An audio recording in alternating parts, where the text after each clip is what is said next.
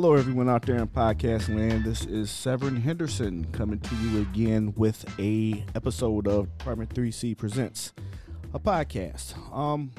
I still don't have a good name, but that's going to be the name that I'm going to ride with for now. Today, I have one of my best buddies, Ken Johnson, with me. Me and Ken was in the academy. We were in the fire academy together, and I might have another possible guest pop in on us. We'll see how that person feels. But today's topic is going to be how to not let this job of being in the fire service consume you. One of the things about Ken that I've always admired for as long as I've known him, he's always had other passions and other interests involved in the job. I remember, like I said, we was in the academy. It was cool as Kenny. Kenny had clothes. Kenny had gear. Kenny just said cool stuff all the time. Kenny just was cool as hell. And like I said, that's always something I've admired about him. So without further ado, Ken, introduce yourself, please. That's a mad fly introduction right there. I can't top that. But Ken Johnson, firefighter EMT at the greatest spot in the world to me, Engine 44. As Sav said, we was in the class together, man, and I kind of never wanted to be there, so it was fairly easy for me to be myself. You know what I'm saying? You never wanted to be in the class, or you never wanted to be at 44? No, I never wanted to be in the class. Okay. You know what I mean? So talk about that. Explain that to us. So I got on with the fire service because of my father. Okay. He was pushing it between, I say, the ages of 11 and like now. I've been wanting to make money. You know what I'm saying? Right. Like you talked about, in terms of being fly, we kind of that hip hop era. Yes. You know what I'm saying? So, you wanted to be Rakim, you wanted to be Kane, you wanted to be Jay, you wanted to be Big. Like, those were all the dudes that I was looking at, like, yo, I want to be that. And my uncle was that. My dad was that. Mm-hmm. You know what I'm saying? I was the little toddler dressed like his father in the Jordans when they dropped, with the whole Nike sweatsuit to match, and, all of that nonsense. So, when it came down to it, I was like 11, and I was like, man, I want to be like that. I want to make money. I want to, take care of my family. I want to take care of my girl. I want to take her downtown whenever I want to get her whatever she want, that type of stuff. So, fast forwarding to the fire department, by that time I was doing the music real heavy. Okay. Had some friends that was involved in some other things, and, everybody was just making money.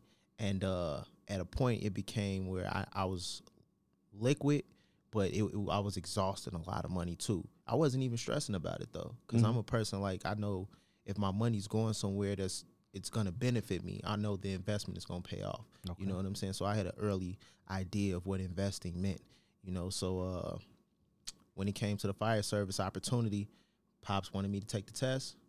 I was vehemently like, no, I'm out. I'm good. I'm sorry. Nothing to do with that. Yeah, I don't want nothing to do with that. That's your thing. Yeah. And some of that comes down to not wanting to be under his umbrella in terms of just him as a personality. Want to make your own lane. Exactly. Like, that's a big deal with it too. So, I just didn't want to do it. And I had the music thing going on. And the only reason it made sense was at the time I got with Brittany, who you know. Yeah. And she had a daughter. And I kind of, had already had it in my mind, like, I'm going to start this family. I need insurance. I can't hustle the same way I was hustling. Yeah. And I was like, dang, all right, I'll do this thing. And then he talked me into it, talking about, you get all this time off, but that's really a facade. You don't. You don't feel like that? I don't, though. Okay. I really don't. I mean, it's 88 days a year, but, coming from some of our areas and depending on, how, the ALS and BLS thing is lined up, you need that day or two. Yes. You know what I'm saying? Coming Absolutely. from work, depending on how you're feeling, you need that day or two. So, it isn't a ton of time off. It really isn't. Like, I get off work sometimes, like today, I was asleep for a while. You know what I'm saying? I ran my errands before I went home, because you know how it is. Once you get home, you sit on that couch. Yeah, it's donezo. over. You know what I'm saying? So I got everything done before I could get home. And by the time I got home, I was on fumes and faith. You know what I'm saying? So, Okay. yeah. I definitely understand what you're saying as far as because I was on Truck 29 and not anymore because I'm not on there anymore, but they fight back and forth with every other company in the city for busiest truck. And busy don't mean fun. Like a lot of times people say, oh yeah, you're busy. But sometimes, like you said, you get 2 days off, but that one day is really used to get you back on track. So with that being said, I have, like I said, a background guest that I wanted to bring in here from Chicago's Bravest, Vince Zitnin, and he's a single role paramedic on our job. And Ken and him, they were at the same house together. Vince has since moved on to, I don't want to say bigger and better things. Definitely not bigger and better. He's just moved on, and just a little farther south. The schedule that we have as firemen, we work 1 day on, 2 days off. The medics work 1 day on, 3 days off. I remember when I was still a functioning paramedic with the city, I used to get detailed to the ambulance every now and then. And I had the opportunity to work with another gentleman that was originally from Cleveland, Tom, how you pronounce it? Kalicki. He just passed away. Oh, Tom Kalicki. Kalicki. Okay. Yeah. I wanted to make sure I pronounced his name. He's an right. interesting guy. Yeah, he was a great he was guy. You can say he was a character. He was. I worked with him, and we were on Ambo 23 the day I worked with him, and he was just a joy to work with. I had heard about him before. Just being from Cleveland and living in Chicago, I worked with him, and we had an excellent day. He told me stuff about Cleveland I didn't even know. He went to Central Catholic. That was a very big high school at the time in the Cleveland area. He was telling me about his wife. His wife had just passed, and he told me about some of the things he wanted to do when he retired, and it was just a great day. But in the midst of that, I said, I don't think medics in Chicago should work 24 hours. I said, because after you get to a certain time, it's like, do I even still got it anymore? Am I even still able to make the right judgment? He's like, no, I want my 3 days off. So, well, it's to some and mostly the people with some time on the job, that's an unpopular opinion to take that day away. Because you guys work 1 day on, 2 days off, but you collect daily days, and your furloughs are set up different. Right. When it's all said and done, we roughly work the same amount of days. Mm-hmm. It's just how it's structured. And collectively, what I've heard from the paramedics on the street is most of them would rather grind out that 24 hours and keep that extra day. Keep those 3 days off. But you know, it's going to be an unpopular opinion. And during COVID, I got assigned to a COVID rig, and they were 12-hour details. But it was it was a schedule like if you were in the bureau. You'd work 3 days on, 2 days off, and then you'd come back for a day, and then you'd have three. It was a 40-hour schedule. I tell you what, that schedule wasn't bad, and I could see how we could make that work. If you go by just things like sleep studies and stuff that they've been doing as of recently, and we've had a couple on our podcast discussing the detriment of being sleep deprived in the fire service, it's worse than being drunk. Okay. Like everything. I can believe that. Yeah. Biologically, that you're deficient in while you're sleep deprived is actually worse than driving drunk, and especially with your decision making. And at times, you guys have both been on these runs at 3 o'clock in the morning, 4 o'clock in the morning, where you had to make like real decisions in like a split second on a bad run. Right. And I just don't think that after, let's say we're talking about mid-August in our neighborhood, mm-hmm. you're going to be on your 25th, 30th run by 4 o'clock in the morning. Yep. Right. And how high functioning are you at that point? At that point, you have to think of, you have to give everybody the same standard and the same level of care. You have to treat, Theoretically, right? That's what they want. That's what they want. I was gonna say, you know, in Vince's intro, you didn't say it, but this dude right here, we talk about Vince still to this day every day. Yeah. No lie. Can we cuss Go on ahead. here? Yes, we No- have to eat. No bullshit.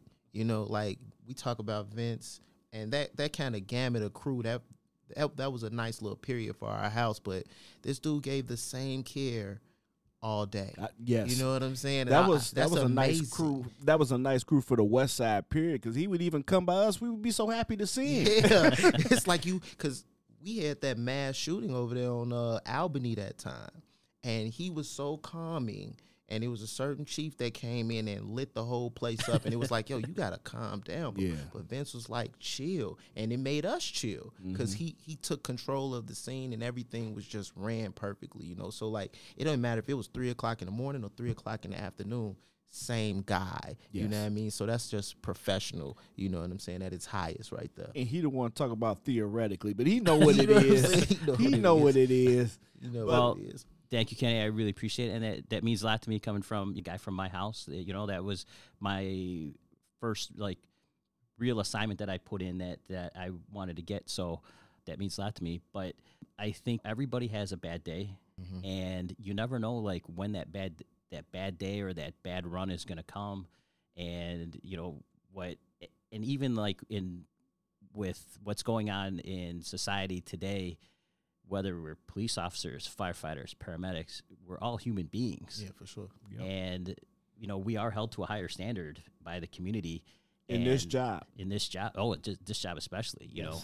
Sometimes under these conditions, you don't always seem human. Right. Because when the lights come out, the cameras come out. That's the thing. Like, every time the lights, literally, those flashing lights come on, cameras come on, and you never know who's looking at you, who's watching you. And not to say we act different when cameras come on, but you want to be, if you are a good first responder, you want to act professional At all times. at all times. Yeah, I mean, even when you off duty, Yeah. you want to still be Well, held. that's in our general orders. is. right? Absolutely, Yeah. it absolutely is right. Yeah. So you know you want to act like a good person all the time. Not that the job should make you do that, life should make you do that, but some people don't really think like that. So Yeah. Well, here's the thing too. When you talk about us being on camera and stuff like that, think about we just had that 13-year-old shot in Little Village. Yep.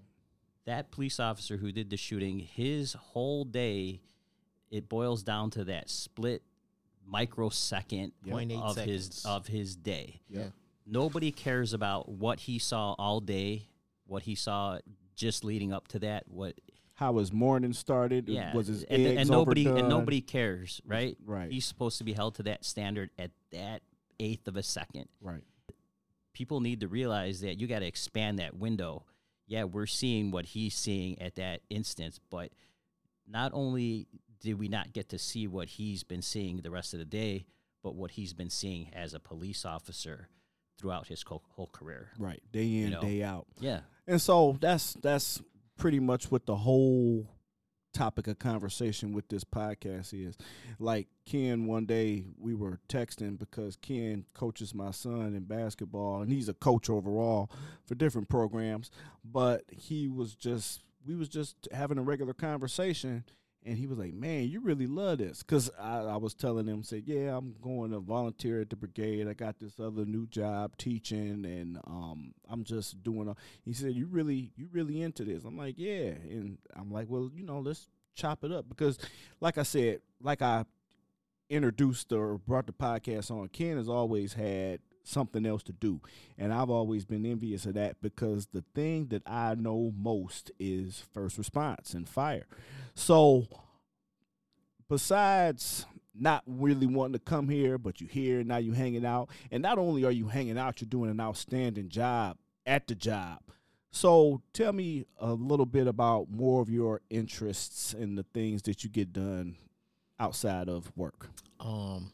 Music, as I talked about already, I had the studio when we first came on. I'm still big into music, DJing. Just DJ'd my first COVID gig over the weekend. How'd that go? It was cool, everybody masked up, everybody was dancing, and The food was fire. That's what I was gonna say. What does all this that entail? A COVID DJ gig. For me, it meant staying the fuck away from everybody. But because that was a big thing with me, was like, man, I wanted to keep the doors open for cross ventilation, you know, which they needed anyway. They was in there smoking weed, so they needed to anyways. But I mean, he didn't invite as many people as I would expect it. Like his other parties, he rent out a whole bar, and that might be filled. It'd be my next door neighbor, so it'd be filled. You know what I'm saying? Everybody shoulder to shoulder, can barely move, and everybody trying to get to him to greet him. You know what I'm saying? So this one, it was kind of really just family, friends that I know, you know, that I see come by the house. That, you know, whenever they do a barbecue, same people I see all the time. So it was light. You know, that's basically what you kind of keep it to the COVID party. You don't want no extras, right? Coming in, but music, basketball, as you just talked about, I love coaching. Yeah. In regard to like just passions outside of work, one reason I said that I know you love this shit is because you'll do it for free. You know what I'm saying? When you get to the point of volunteer, like, can't nobody pull me out, but nothing with the fire unless it got to do with a check. Yeah. You know what I'm saying? Like straight up, I'll be like, yo, what? Where the check Where at? the check at? Yeah. You know what I'm saying? Straight up, like, I'm not coming out for no parties, no nothing. You know, I gotta for real love you to come out. You know what I'm saying? Well, thank you, because you just told me you love me to came out for this podcast. Because you know that I ain't got no money to pay you. That's why I'm trying to get sponsors. You know that it's all up. But yeah, you know, so definitely basketball. I love coaching. That's the way I mentor. So that's my real passion in coaching, is actually mentoring. I was just telling the guys on the engine yesterday, like, you know, I appreciate them for, you know, the trades. I appreciate them for, you know, doing other things for me in order to make the coaching work, you know. But it ain't about basketball. Like, you know, they ask me 1,000,001 basketball questions. That's, you know, it's natural. And, you know, I know the answers, but it's really about mentoring, you know what I'm saying? And about those kids seeing me, and about, you know, like, you know, personality-wise, I know people are attracted to it. So it's like, I want those kids to get attracted to me, so that way they see, hey, you don't have to do all of this stuff that you're doing, and I know you're doing it, and I know what you can do to get out of it, and here's the road you can take. You know, you got to show them. You know, I was explaining that to them, like, show these kids something different, because they was asking me why I live in South Shore when you could live in Beverly. You could live, I could live in all those places, but then who's going to see me? Some affluent black kid with a doctor and a lawyer as their parents. You know what I'm saying? They already got that vision. Yeah, they already got the Huxtables. They don't need to see Ken. Yeah. You know, I need these kids in East Garfield and Garfield Park, Humble Park, all of those places to see me. You know, so Kenny, have you been at 44 your whole career? Whole career. Yeah. Going on. And who were your mentors coming up? From 44? Yeah. Al Ortiz, Matt McDermott, Joe McDonough, Bill Rotunde, who's still there. He's so leaving I mean, soon. you had some like really awesome guys to to bring you up. Augustinelli. Yeah. You know what I mean? So, like, that whole crew, I just seen Angel. Do you take some of the, like, ways that they brought you up? Do you use the same kind of techniques with the kids? With my basketball kids? Yeah. No, not at all. None of that had to do with how I coach basketball. Yeah. All of that stuff just came from my personal experiences. I use that for the candidates that I have coming up. You know, I had Cairo. So Cairo taught me a lot about just teaching firemen. You know what I'm saying? And we were both coaches, so we was always like he down- coached a lot of stuff. He coached baseball, and wrestling. Mostly girls softball, but Okay. you know, we just bounced stuff off of each other as coaches. We worked well, and, you know, kind of with Lane and Kevin, and well, we didn't do Adrian, but Lane and Kevin, because we were coaches, so we loved that shit. You know, we love drilling, we love teaching. But when it came down to the guys that brought me up, they really shined a light on some of the wrongs that were done to me, because I didn't know. Even though my father's in the fire service, I had no clue about what the culture of the fire department was supposed to be, or, you know, what was wrong or right in terms of, you know, who got the pipe, or who goes to the roof. That's all stuff that you can't learn in the academy. You don't learn that in the academy. So I had no clue. So it took, like, mostly Al Ortiz, you know what I'm saying, to really find out things when he wasn't there, and for him to be like, fuck that bullshit, and be, you know, like, yo, this is not supposed to happen to you. And I'd be like, oh, word? I didn't shit, know. hell if I Yeah, know. exactly. You know, but him stepping up and talking to me, or, you know, Augustinelli or Angel Vasquez stepping up and talking to me and saying, hey, this is wrong. You know what I mean? Don't let them do this. Don't let them do that. So, yeah, that's who mentored me when I was coming up, and I appreciate them dudes to this day, you know. Now, Vince, as far as outside endeavors and everything, I have a few. Exactly. We're sitting here podcasting in your spot. You like to roll, do jiu-jitsu. You also have another gym, working on other things all the time. And before we even started, the reason I like surprised had you come on is because just a conversation we had in our like pre-show meeting, just how you don't at the beginning you want this job to define you. Right. I was asking you, who you got coming on now. He told me I was pumped that you were coming in. Yeah. I hadn't seen you forever. Yeah. And I was telling, like, just ironically, and this is how the world works. I was having like the thoughts, and it never even dawned on me until I was at home doing nothing. I just got back from probably here and walked in my house. It was quiet, and I was thinking about. I think because my uniform was still laying on the chair right when I walk in the door, and I was thinking, I was kind of like reflecting back on when I first got on, how being in the Chicago Fire Department, how that defined me. And that's all I wanted. And I wanted to be part of the Chicago Fire Department. Now, here I am. This is Vince Zitnin, Chicago Fire Department. Mm-hmm. But then as the years go on, you start to, it's not like I had become dispassionate with the job, but now I like really felt the need to do more. You get to that point where I don't want the fire department to define me now. Mm-hmm. I want to do other things. And it was easier for me to step into that mentality that I didn't want being a member of the Chicago Fire Department to define me, because I was raising a son who was young at the time, and I'm like, well, being a father, I can definitely let that define me. Right. If being a good dad defines me, I'm cool with that. Fine with that. Yeah. I am good with that. Yeah. Then I started getting into other things, and my time down at the academy kind of turned me on to the fitness part of it. I had always been somebody who, some point in my life, I was always in a gym, something like that. But then I started putting the pieces together that, we could really start helping other people. I was down at the academy, and it was a different time when I was down there. If you didn't pass certain things, they let you go. Right. If you didn't pass the lifting and moving, you were fired. Gotta go. If you didn't pass the physical fitness test, you were gone. They should have fired like a quarter of our class. 7. No comment.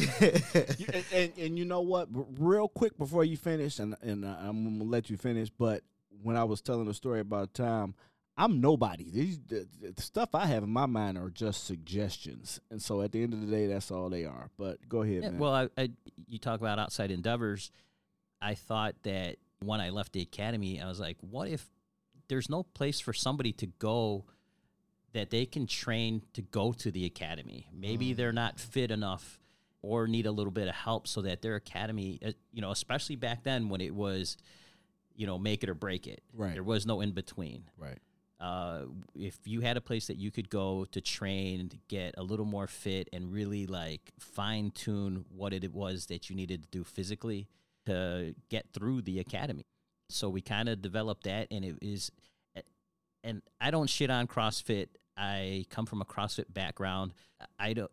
What we do is very different, but to describe it to somebody who from the outside, it's like CrossFit meets the fire service. And I love that. I was a CrossFit member, and I still appreciate and like CrossFit, but sometimes it's a little rough on your body for some of the stuff we do. And at our joints wise, in our gym, people are training to go to their career, so I have to keep them safe. Right. Getting hurt in my gym is not an option for somebody, because God forbid something that they do in our gym prevents them from moving on to their career. We've just did the exact opposite of why we started. Started it. Yeah. CrossFit was it helped me a ton. I really appreciated. The gym that I used to go to, COVID kind of hurt them and shut them down.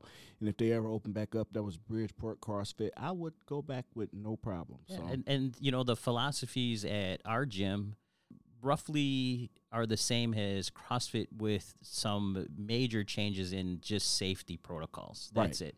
Some high risk lifts will never even we'll teach never people. do. Yeah.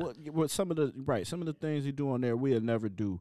And at the end of the day, you got to be safe. We have a career we're trying to live out, and not just for us, for the public. I mean, at the end of the day, we're called public safety servants. So we're here to serve the public, and we can't help nobody if you can't help yourself. And if you're hurt and you can't do anything, what you gonna do? While CrossFit has helped a lot of people, I think the selling point on CrossFit is the general community. You know what I'm saying? That's really what their marketing selling point is. It's around the community. But when it comes down to events, I remember you built some contraption at the firehouse. Yeah, I we did. I remember that. But it made me, even then, this is what I thought about with you. And I remember me and Cairo talking about this just in terms of coaching. You know, when we train people for, you know, drilling and whatnot, for being on a pipe, what we talk a lot about is, you know, training for the game. So actually training for what you're going to do every single day. And I'm not taking a dump on my godfather, Cornell Walker. I love you. You know what I'm saying? You worked out a lot of people in the fire department. You helped a lot of people in the fire department. There's a lot of people that love you to death. But what I will say is that I know he didn't build. I know what's in his basement. He didn't build things that actually that people were actually going to do on the fire department. You know what I'm saying? So like, while those workouts were great, you know, as athletes, what I know is that you train for certain things, you know. So like, I tell people whenever they have 44, it's always some big 6'3" dude that want to come on the court and want to play me and back me up. And I always have to explain, I'm basketball strong. So while, you might be able to throw a lot of iron around in that gym, I'm about to dog you down here, and I'm going to post you up, and I'm going to move you around, and you're going to be guessing why. It's because I'm stronger than you in this game. You know what I'm saying? So you have to train for the game that you're playing. And one thing I noticed with you is you definitely got your people ready for the game, because I watched you build, you know, a contraption to help them. I don't even remember what it was, but we had to, because that equipment didn't exist. Yeah. We had to make it ourselves. So what was it? One thing we built at the firehouse is a hitting contraption, so somebody could swing a hammer. I had Danny Bauman, the famous lieutenant of Truck 36. Now, Danny is one of these guys that can do anything. So we went to, there was this place that did iron work over on Grand Avenue, and we would pass it all the time. I went in there, and they had scrap I-beams. Okay. Take whatever you want. Big bin full of scrap I-beams. So I grabbed a couple. We put them in the ambulance, praying we didn't get a run, because we had the ambulance filled with these I-beams. Because how are we going to talk this one out? Right. I know you have a chest pain, but I'm like, you know, Danny, like, if we have a shooting right now, it's going to take us 10 minutes to get these iron blocks I'm about out to say, here. just push them out on the street. Like, we'll both be laid up trying to move these things. So we're like, we got to make it from here back to the firehouse without getting a run. Right. And I had Danny weld these things together so they were hitting blocks, so they could pass the CPAT test. Mm-hmm. So we set up these blocks at the exact same height and the exact same dimensions that you would strike in during the CPAT test. Because as we started training people for the CPAT test, we were noting that the deficiencies really are in the stairs and the hammer. And it wasn't until we started training people that we realized that the hammer was one of the big ones. And that would just came from more knowledge, because there wasn't a CPAT training center before our gym came along. Mm-hmm. So it was a lot of trial and error at first. Once we built that, then we started seeing it. You know, unless you had a background in construction or like and baseball, we have the girls who really know how to like play softball and stuff. They come and they swing the hammer like naturals. Yeah. But if you have no background in either, you come to that station, and people come to my gym after they've already failed a couple times. Things I ask them: did you get off the stairs, and how many swings of the hammer? So for you or Kenny or me, it's maybe 8 to 10 swings of that hammer should set that indicator off. Okay. Okay, we have good technique. We know what we're doing. The CPAT test is designed for guys. You know, Yes, it is. It's just what it is. Yep. And that's why I have a lot of females in our gym. Because they got to get the technique. And they're not naturally born with natural upper body strength Right. that you would need that testing requires. Well, even now, guys, unless, like you said, you're in construction or you're playing softball all the time, what are you really swinging? Yeah, well, you may know how to swing, but you're not swinging efficiently, and you're not swinging with a 50-pound vest on. Exactly. So that changes things a little bit for a lot of people. I feel like it changes drastically, not a little bit, a lot of it. So you take into consideration that you've already gotten halfway through this CPAT test. You get to this swinging station, and you have the vest on, helmet, gloves, and now you're exhausted, and now you're picking up a 10-pound hammer, and you're trying to set off a block that is going to go off with roughly 1,200 pounds per square inch that you have to accumulate on this block. Right. So, we'll have people like ride the assault bike. You guys are familiar with the assault bike? Nah, You get I on see there. it. It's like it's a an air CrossFit bike. thing. I saw that. That is the most humbling piece of equipment Yeah. in our gym, that air bike. That's in the CrossFit gym. They tell you the same thing. It'll show you. You think you're fit? Come in here, prove it on this air bike. Yeah. Okay. That's even worse than the rower. It's horrible. Yeah, we just had that conversation at lunch today after the gym. Like all the girls were talking about, which do you hate more, the rower or the bike? And it was by far the bike. The bike, yes. Yeah. So those are all great points, and I really appreciate you bringing up the fact that you have this gym. We have this resource here in Chicago to help people pass the test and everything, and hopefully you reach out to us and take advantage of all of those. But Ken, back to you, and you were talking about this 6'3" dude trying to get you. You have like the widest base. Me and you are the same height, and I got a pretty wide base too, and I know how to use my body. Dennis Rodman-esque, just from knowing how to grab rebounds, where the ball come off and everything. But you have this wide base, and I have seen you post up dudes, and I'm like, get out of here. I remember you told me your favorite player was Nick Van Exel. Nick Van Exel, baby. And Nick Van Exel used to come through, cuff that ball, and lay up with the left hand. That was my guy. Yeah, he was cold. Yeah. And just and you've also invited me to hang out with your kids when you had the coaching, when you were coaching at the school and everything. Yeah.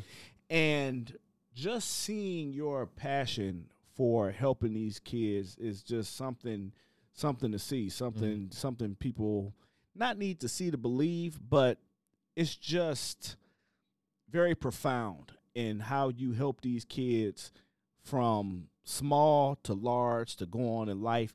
And you say it's about coaching for you. To me, it's more about coaching. It's about life skills. Yeah. It's more about mentoring for me. Exactly. That's what I'm saying. Yeah. So the not last thing, but the other thing I want to say and touch on is kind of the mental health aspect. So, we're firemen, we're paramedics. We see the worst stuff all the time. Busy companies. You're at a busy company, Vince. You busier than both of us probably put together at this point.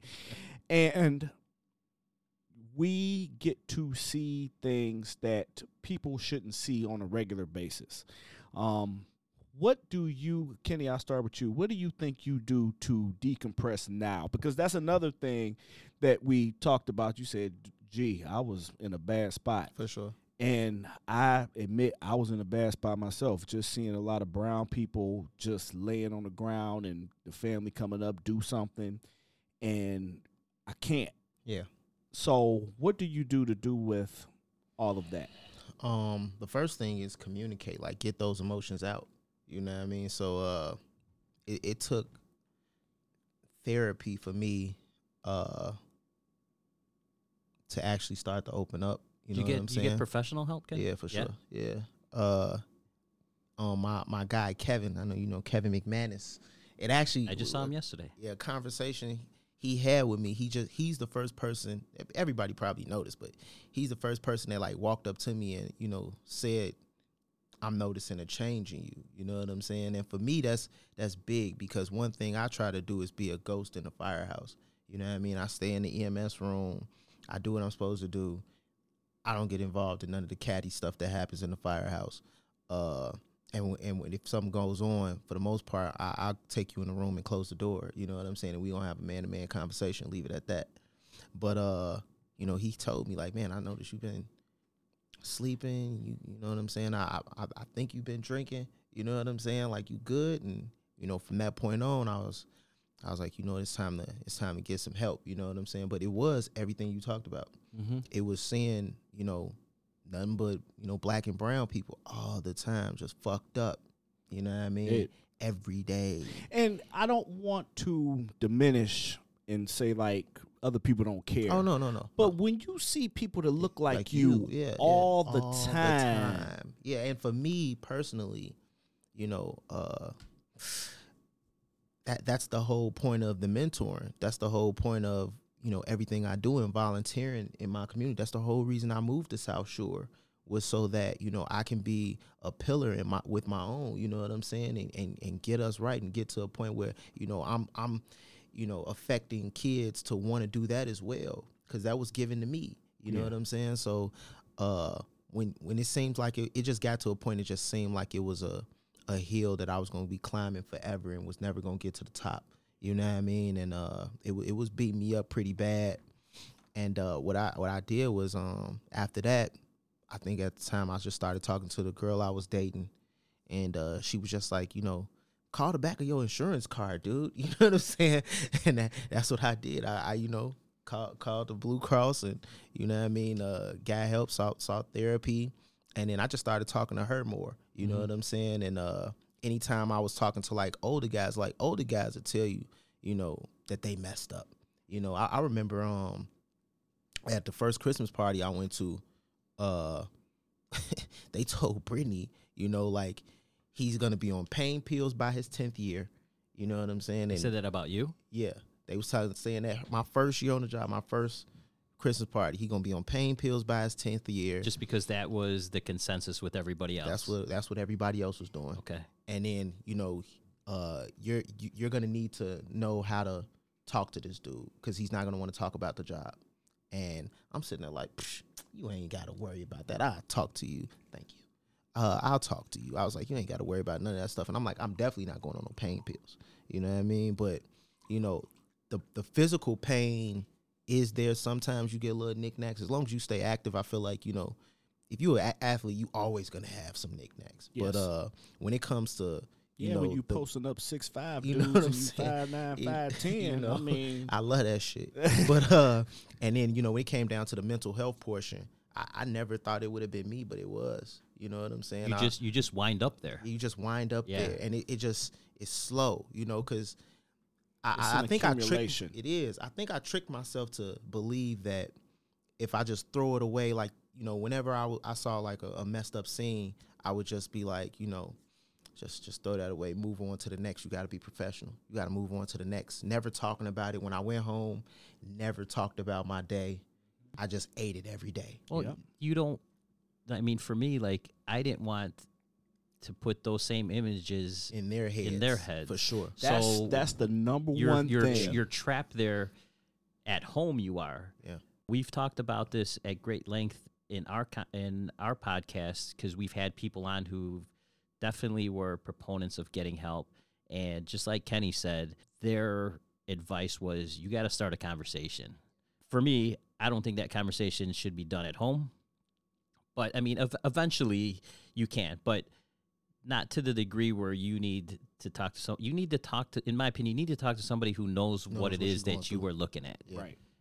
And what I'll say is that I'll disagree a little bit in that you have to go home and talk about it, because they have to understand why you act the way you act. Because, I mean, I know myself. I act different. I know it. Yeah. You know what I'm saying? Sometimes I'm like, it got to a point I'm like, don't say shit to me. Like, just give me 3 hours. I need 3 hours. If I don't get this 3 hours, I am Lucifer. Like, I'm letting you know now. I'm about to say something crazy. And the I'm fact not going that to be you nice. quantified and put a number on it, that's an amazing thing. I just need a block of time. You know what I'm saying? That's it. I would just say, I just need a block of time. Yeah. No kids, no you. No, nothing. I just need to veg out. I need to sleep. That's look it. at a wall. That's it. Anything. Right? Journal. Yeah. Anything. You know, I journal. So like, But if life comes in the way of that, then That's the you hard don't part. get to decompress. yeah, and that happens I'll say about 75% of the time. Life is in the way.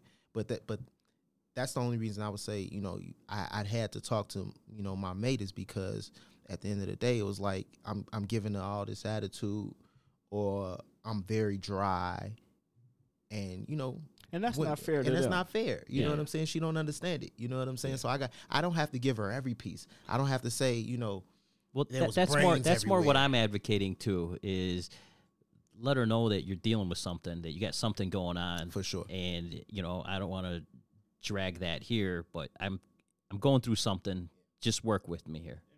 And it's just you have to. When I spoke to a therapist, I speak to a therapist now the same way, because you got to get rid of this stuff. Mm-hmm. And I say, well, what do you do with all the stuff people give you? Everybody got to scrape something off on somebody else. Yeah. And at the end of the day, it sounds shitty, but that's what we need to do as humans to help each other out. Like, at the end of the day, that's what I feel like all people in life need to do, is help each other out in a certain way. Yeah. Like, people we don't even know. I was driving up here and I'm looking at all these cars. I said, these are all people in all these cars that I don't know from anybody. And they could be the most awesome person in the world, or they could be piece the of shit. worst person Yeah, in for the sure. world. But it's just so many different people that you had the opportunity to meet and run across and get the opportunity to just share and connect and bond with. Well, Yeah. you know why, like, us talking about this now is so important? Because we roughly all have the same amount of time, right? 10, 11 years we got? So we'll be at 12 in 12? August. We'll be at 12 and Yeah, 12 and I'll be 11 in November. So Yep. when we came on, to not be able to Oh, deal that's with just what we here. were dealing with at the firehouse, you were considered what? You were considered Soft. weak, soft, So, right? oh yeah, if somebody says something to you, And yeah, I mean, you couldn't, back when we came on, you couldn't talk, especially if you were new, you couldn't say that run mess me up. really messed me up. I'm not cool. You couldn't say that, right? Yeah. So we've been trying to break down that stigma that if you're hurt mentally, and Severance heard me say this before, if you fell off a ladder and you broke your arm, nobody would tell you to walk it off, right? But in all regards, if you're hurt mentally, you're still hurt, and you need to. You wouldn't walk off a broken arm. You would go see a guy who knows how to fix your arm, right? sure. So you would go see a doctor, ortho guy. The same thing if you're hurt mentally, you got to go see the guy who can repair you. And I think the more that we let people know that good guys like you, good men out there, good firemen out there are reaching out because they thought they needed the help. Now somebody else is like, I'm kind of going through the same thing. I need the help too. Yeah, the truth of the matter is that, you know, a lot of these tough guys on the fire department really not that tough. You know what I'm saying? So, like, when you sit there and you think about it, like, I observe a lot at the fire department. So, for me, when I'm sitting there and I'm watching them, and even this is just me giving guys that's listening, you know, the open door to talk to people and not think that these are the toughest dudes in the world. When you sit here and you watch them, you'll realize they really just not that tough. They beating their chest, not the really ready to loudest get down. voice is usually The weakest, the softest all the time. You know Yes. what I mean? This whole, like, one thing I hate on the fire service is this alpha dog thing. You know what I'm saying? And really, you know, they alphas in this little pocket.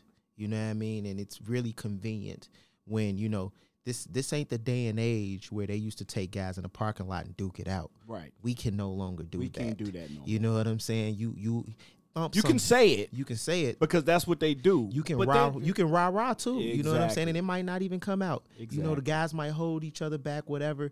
If there's ever a dude running up on me on some rah, I guarantee I'm not moving. Yeah. I guarantee he's not really gonna swing. You know what I'm saying? I'll be like, let him go. Yes, Let him go. Please. Let him go. I'm gonna give you one shot. That's because you like the NBA. You used to them dudes. They used to be on the same shit. You remember Larry Johnson and Lonzo Mourning? Fighting. Yeah, for sure. And Larry Johnson, a boxer. Yeah. Lonzo Mourning, huge. And they ain't hit each other not once. Not one time, but Zoe threw a nice straight right, though. That was bananas. But he wasn't a boxer. Yeah, he didn't connect, but if it would have, he'd have knocked his head off. But like I don't think Bill Laimbeer ever hit anybody either for as many swings as he's ever taken. No. What's his name? Zeke. Zeke thumped on what was the other one from the Bad Boys? Little guy. Zeke. No, he hit the big one. He hit not Bill Laimbeer, McHale? the other one. Kevin McHale? Not Kevin McHale. He was on the Bad Boys with the Pistons. Isaiah Thomas stole on him 4 times and he ain't never swing back. On another Piston? Yeah.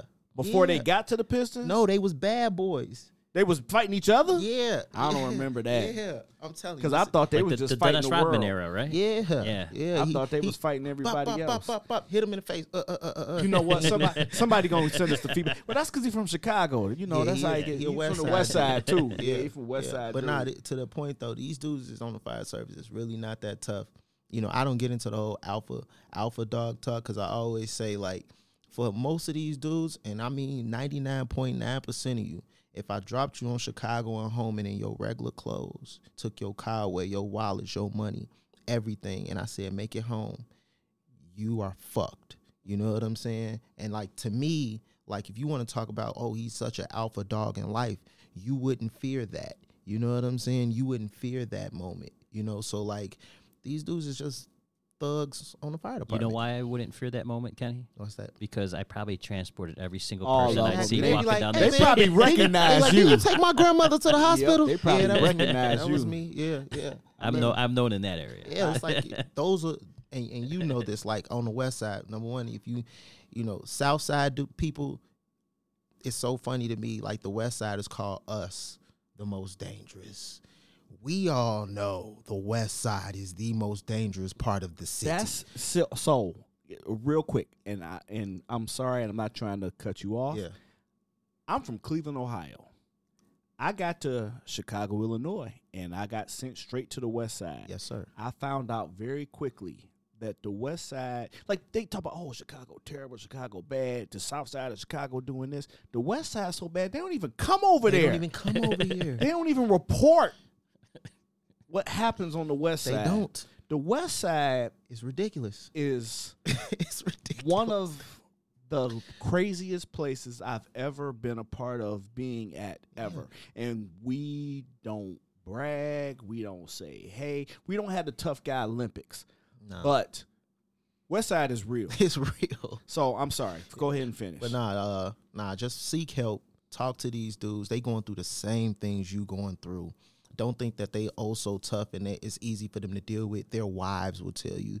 They go home, they cry, they sulk to them, they talk to them. Their brothers, anybody will tell you these dudes they opening up to somebody. They just not out here being the toughest dudes in the world. They really not. Please remember that. And really, in real life, that's why I started this podcast. That's why I wrote my book. That's why I got my little punk blog. If you follow me on Facebook and Instagram, you see I try and put inspirational stuff. That's why I do all of that stuff, because I want to have an open ear for anyone to talk to say, hey, I'm messed up out here. And even if you feel like it's nobody, it's no port in the storm, Severin Henderson will listen to you. And if I can't help you, I will at least point you in the right direction to go to. Yeah. If I could say one thing too, just in the whole, this general conversation of finding something outside to, be passionate about and kind of decompress from the fire department. Even if you are like Severin and you love the fire service, Severin loves the fire service. I do. He loves this shit. Like I don't know what else he loves more. Maybe bourbon. You know what I'm saying?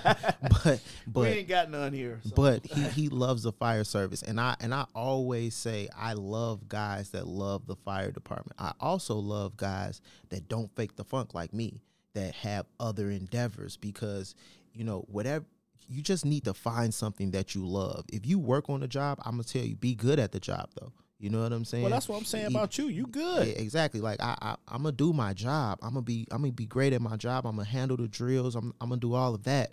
But I also have my outside things, and if you have outside things, that's beautiful as well. You know, but you need something to be passionate about. Like it's been candidates that I've talked to that the fire service isn't what they want to do or wanted to do, and then they also have nothing going on outside at all. It's like, dude, you need something. That's a problem waiting to happen. Yes, in my opinion, for sure. That's a problem. You need something, you know, to connect to, because even in my darkest days on the fire department, that gym was still my spot. You know what I'm saying? Investing was still my thing. Like I still had things to keep my mind. My kids was still my thing. I still loved them to death. And like Vince said, I still wanted to be like the dopest dad in the world. You know what I'm saying? Like my son's hugging and kissing me is the illest thing in the world to me. So like, you know, you just need something to connect to. You can't just be coming to work, going home, coming to work, going, like, you know, that's crazy. That's a recipe for disaster. Yes, for sure. So like, you know, Severin wanted to have this podcast about like outside endeavors, and what for us and what we do, I think Severin nailed it right on the head, that it is so important for us to have that outside endeavors. Yes. So that we're not going to work and taking it home with us and constantly sleeping with that. Yeah, Severin, I gotta agree with you 100% on that. Yeah. Like, Thank you. those very outside much. endeavors. Yeah, and even if it's still fire department connected as Severin is, it's still not directly in it. You know what I'm saying? So like he's teaching, he's giving inspiration, like he's hitting other passions that he probably don't even realize he has, but he's being great at. So like have some other things you're doing. Don't go home and come to work, go home, come to work. That's gonna be ridiculous. Not good for anybody. Yeah. And it's the airplane analogy for me that mask drop down. You can't, and our job is to help the world, For sure. but we can't help the world if we can't help ourselves. I thought I was the only one that said, like, I tell people all the time, I'm going to save the world. Whenever I'm going to work, that's what I tell. I'm going to save the I'm world. going to save the world. Hey, I put it in the book. I had a girl I was dating. She said, "You think you want to be a superhero? You want to forever, whole life?" Well, I'm the Yes. closest thing to it. Yep. Yes. And I appreciate the opportunity I get to serve the citizens of Chicago. And at the end of the day, I want to serve the world, help sure. the We'll world. save the world one person at a time. One person at a time. Just read a book on that. Just this morning, I just read a book on that. If we can change anybody's mind or get anybody to wake up or get anybody to seek some help, then you've saved the world. Just that one person at One a time. person is all it Yeah, takes. That's all it takes. Okay, so that was heavy It was good. mental stuff. Yeah. It's good. Real quick, before we get out of here, because I don't want to go too long. Yeah. Let's hit some light stuff. Word. Basketball. You the basketball dude. Mm-hmm. NBA season. Have you been watching this year? You already know. In, out. My son tells me because you got a PS5 Mm-hmm. and he comes over and hangs out with your son sometimes. He said, "Yeah, Ken told me he was better than Steph Curry." Did you tell my son that? No, you know what I told him? He so when we was doing our shooting drills, it wasn't at the house. In the gym, we was doing the shooting drills. So one day he's shooting and he yells out, "Steph," right? Like Kobe. I'm talking about That's yeah, the exactly. new. It's the new age. Exactly. You know, I used to say AI, I used to say Nick, but I'm like, and first of all, he airball, you know. So that was the thing. And so then I was like, man, throw me that ball right there. And then I stroked it. He'll tell you. And I was like, now that's Steph. Okay. You know what I'm saying? And that was the end of that. Because you he know what I came mean? on, he said, "Ken told me he's better than Steph Curry." And I said, I don't think- never say I don't that. think Ken said Steph, anything like Steph that. is in my top 10 all time right now. Yes. That dude's ridiculous. Yes, he's doing things Top 10 this all year. time. And one day, once I get all my podcast chops up and everything, I got this pop culture podcast, got the drinking podcast, got the fire podcast. I got to do a sports So podcast. you got all that passions, man. Passions. I just like talking. Yeah. Word. I just like talking and telling stories. I'm in on the all the NBA, the drinking one. pop culture. I'm in on that. Hey, so we doing Snowfall right now. So where I've only watched one episode, man. I don't watch TV. I really don't have the time. Bro. Honestly, I don't watch TV either, except for certain shows. Okay, so I'll give you that. I do watch that because right now I'm waiting on Dave. Oh, I like Dave. Dave was pretty cool. Oh, maybe we can do that on the Pop Culture Podcast. Dave is hilarious. You know what else I'm waiting to come back? Atlanta. Atlanta. I like Atlanta. They just started too. filming, what's that, a month ago? Yep. Yeah. And you know what I don't watch, but I saw today is Power Book 2. Yeah. I saw White Boy Tommy outside today in that nice Mustang. Yeah. And we was like running highline. I'm like, hey, little dude. So, yeah. I didn't even know how did Power move to Chicago. I don't know. I don't know either. We got to keep it light. Yeah. Vince, Sir. do you have anything that you want to leave us? Any lasting words of wisdom that you'd like to leave us and the listeners with? Not really. I just want to, I didn't know, and here's one of the problems with being at the firehouse, and especially like when Kenny's at the firehouse, like when Kenny says he's a ghost, he's gone. Oh, I know. I used to get detailed there. I was used to be the medical truck 0801. 36. Kenny's gone. Like I said, this is one of my best buddies. Yeah. I love this dude. And I would see him a little bit. He would say, hey, you need a bed. He would show me where that was at. And that was it. I didn't know like all of what Kenny does outside of the firehouse. So I just think that what you're doing is awesome. And there needs to be more people giving that kind of guidance around. So, if you're listening and, be like Ken, man, make a difference. Yeah, make a difference. Yeah, you know what I was going to say, and thank you for that, Vince. I was going to say the same thing about you before we left. I was going to cut Severin off if he cut this off and just say, the work that you putting in as an entrepreneur, as well as helping the next generation of fire service individuals is bomb. Like, like I said, I'm kind of just picking at the words and how you're focused on what they actually have to do. Not just putting them in a workout. We can go do Pilates. We could go do CrossFit. We can do all these other workouts, but you got to be ready for your job. You know what I mean? And those workouts have to be specific. So what you do is awesome as well. And to those guys that's out there, I think I've talked to Severin about this. I actually dropped out of being a lieutenant, and a lot of guys, chiefs, and my father, a lot of people were upset because of the coach in me, the natural leader and a natural teacher in me. People felt like I'd be a great officer. But to those guys that's out there, like, if you don't want to do that, you don't have to do that. But you do have a duty to teach the guys behind you. You do have a duty to mentor and not leave the job like shit. It should be left better than it was when it was given to you. So continue to mentor everybody. Continue to teach everybody. Continue to love everybody. I mean, I can't. You took all the words right out of my mouth, and this is my show. Vince, thank you. Ken, thank you. I don't think I can say anything You're better. Welcome, brother. Love you, brother. Please reach out to us at Department 3C on all socials. We're on Instagram. We're on Twitter. We're on Facebook. And just a regular generic email address, department3c@gmail.com. Please offer us any feedback that you had about the show, about the episode. And it's been a while since I came back, so if you're listening to this point, I really appreciate you. Thank you for listening. And with that being said, I'll see you on the next episode.